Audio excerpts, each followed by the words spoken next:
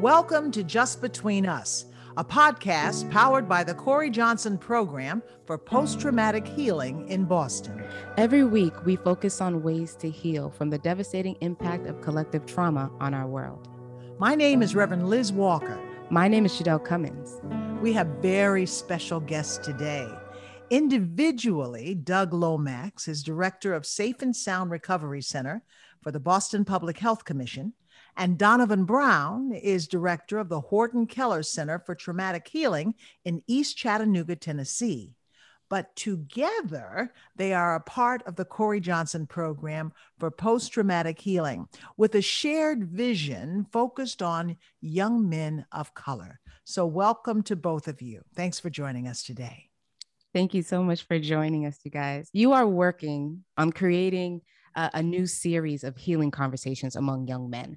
Tell us about your vision. First of all, thanks for having us on. This came about from what was going on in the multiple pandemics that we have been experiencing. One, the COVID pandemic, but also the racial pandemic where police have been shooting unarmed Black men. And me and Donivan have really, talked about really having a conversation with Black men who were being terrorized and how that felt for Black men who became victims of this ongoing violence. And, what was going on here in Boston in relationship to what was going on in Chattanooga and things of that nature. So, Donivan, let me ask you this. When we talk about the trauma of Black men, certainly what Doug talked about is important, this unjust or unjust world that affects Black men. Is that it, or is there more to the trauma of Black men? Because that's certainly a lot,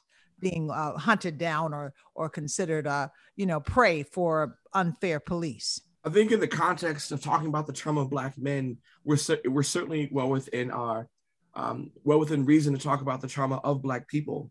In the context of talking about the trauma of Black people, we also need to be considerate of the understanding of epigenetics, meaning that a trauma that happened to my mother or father or a grandfather or great-grandfather, that if it being unhealed, it can be passed down through their genes and work its way through generations. So of the traumas of Black men, there's this fundamental sense of, firstly, who am I and where do I come from? Like, Black people in this country are effectively, we've been orphaned. We were abducted and now we're orphans, right? So I've never been to Africa. I'm not from Africa, but that's where we come from.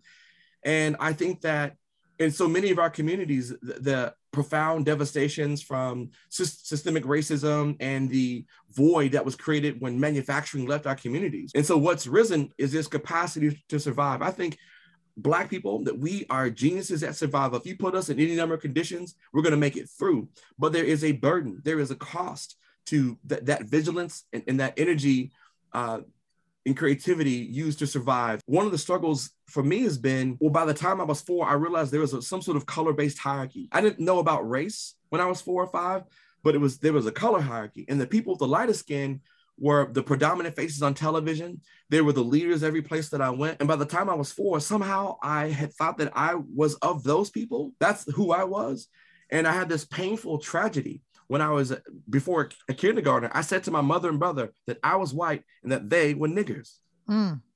And I had an older friend of mine, and he said to me, Donivan, you're not at fault. All you did is you observed the world around you. You saw what was before you and you made deductions. And so before I was 5 years old, the pain and trauma of what racism was had already begun to affect me. And ultimately it came up and out like this regurgitation, like something entered my soul, into my being that my body couldn't process. And it regurgitated up upon my mother and my brother. And there is some lingering shame from that. Why is it important to talk about this? Why do you have conversations on this? Our survival has been totally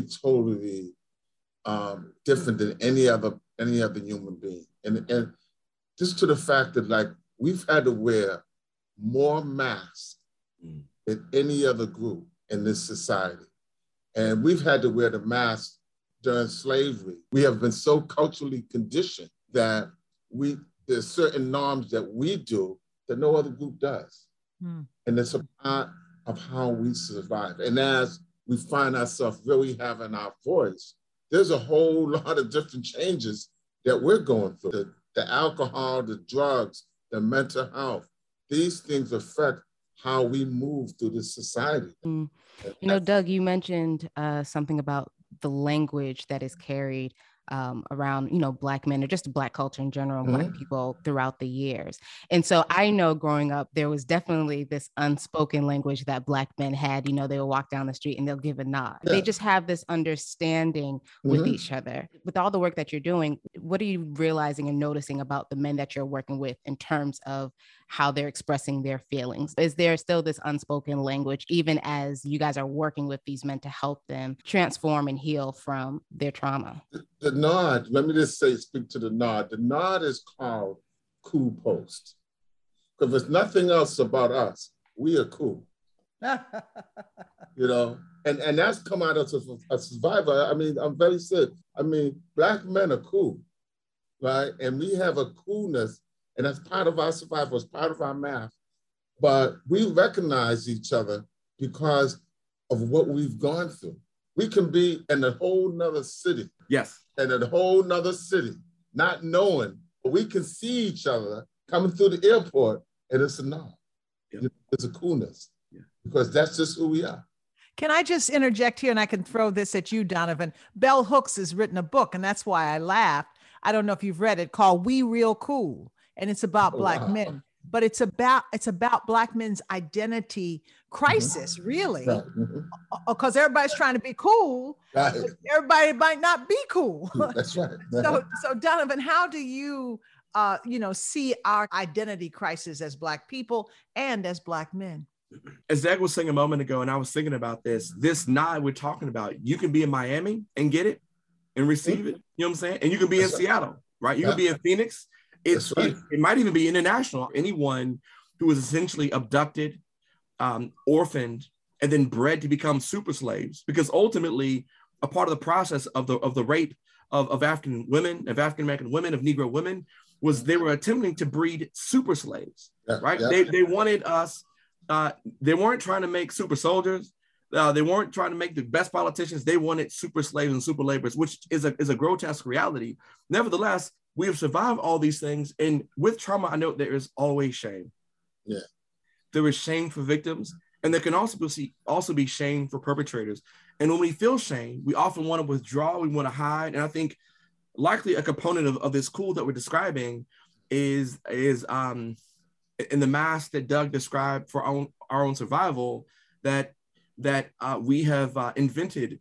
Cool, and the cool we're talking about is also universal. There are folks from throughout the world that attempt to mimic the cool which we developed, but the cool in which we developed was in the midst of a multi-century war and attack against our very humanity for someone else's money. How do we reclaim our name? How do we reclaim a deeper sense of ourselves? And ultimately, for the better part of 4 centuries, we've been trying to figure this out. Nevertheless, we're still at a place now where the subtle and explicit images from our history textbooks and what's on the news, the way they frame who we are as threats, to be feared, to be dominated by the police, to be mismanaged by workplaces, to be overlooked for and exploited in a range of communities. At the very end of the day, our quest requires that we take and further our courage to admit the truth about what happened to us, but also recognize that's not just who we are, and continue and or begin to share with other people, particularly Black men or others who we trust. Mm-hmm.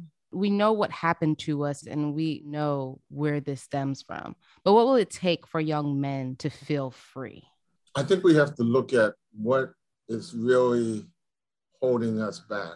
And some of it is our own anger, our own violence towards each other. And then we have definitely these systems that are not welcoming to us. I don't want to say re-educating us, but continue to educate us. Talking about where we come from, who we are, the potential. And we're talking about this in the men's group that we're going to do, the curriculum around who are we, what is our purpose, and really begin to look at those things. Young people are getting an enormous amount of information right now, and how they think is totally different than how I think, And so I think we have to really just listen, and we think that we're always going to be teaching, but they're actually teaching me. When we kick off this group, these young men, right, are going to have and see things totally different, probably than the way me and Donivan see it, because it's a different time. Donivan, how would you add to that? Because there is going to be this intergenerational, I would imagine, tension. And I don't mean that in a negative. I just mean what Doug said. Yes. Do you agree, Donivan? I think that any good friend, any good parent, therapist, priest or pastor, any good doctor, before they move to creating some path of healing, they must first listen. They must first identify what is the nature of what ails a person. What's the pain? What is the trauma?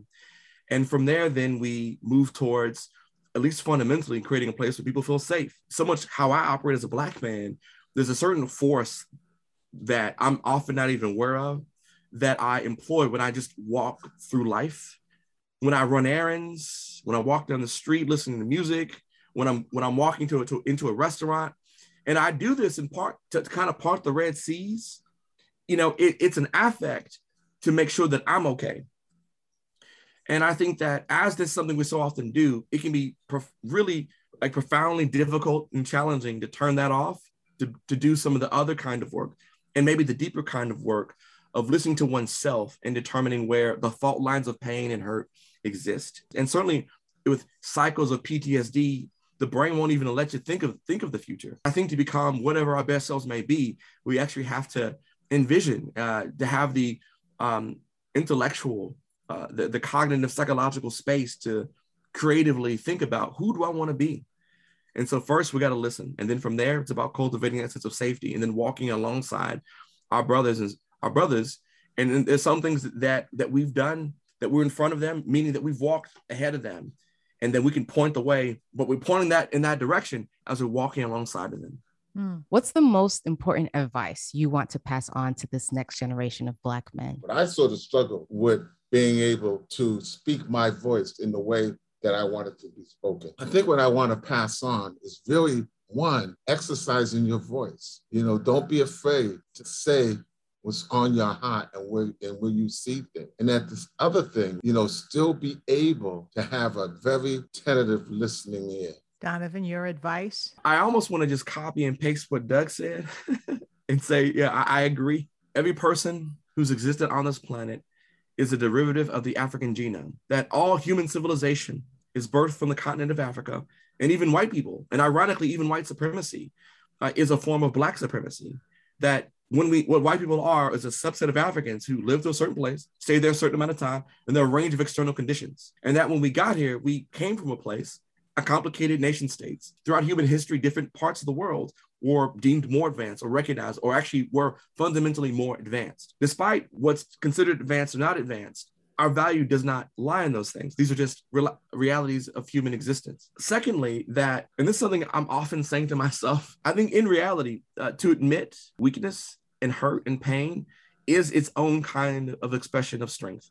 That actually takes strength for me to see the pain that I'm feeling inside and to admit it to others. And finally, I do recognize that many in this generation have found that the efforts of many who come before them have led to a much different kind of America than what I was born into and what Doug was born into. And there are two realities about racism. One is it evolves. As it's an abusive system, like it wasn't birthed out of hatred. It was essentially birthed out of a need to morally justify taking someone else's land and taking someone else's labor for money, for power, for place. Hatred became a component of it largely when we rebelled against the status quo at the time.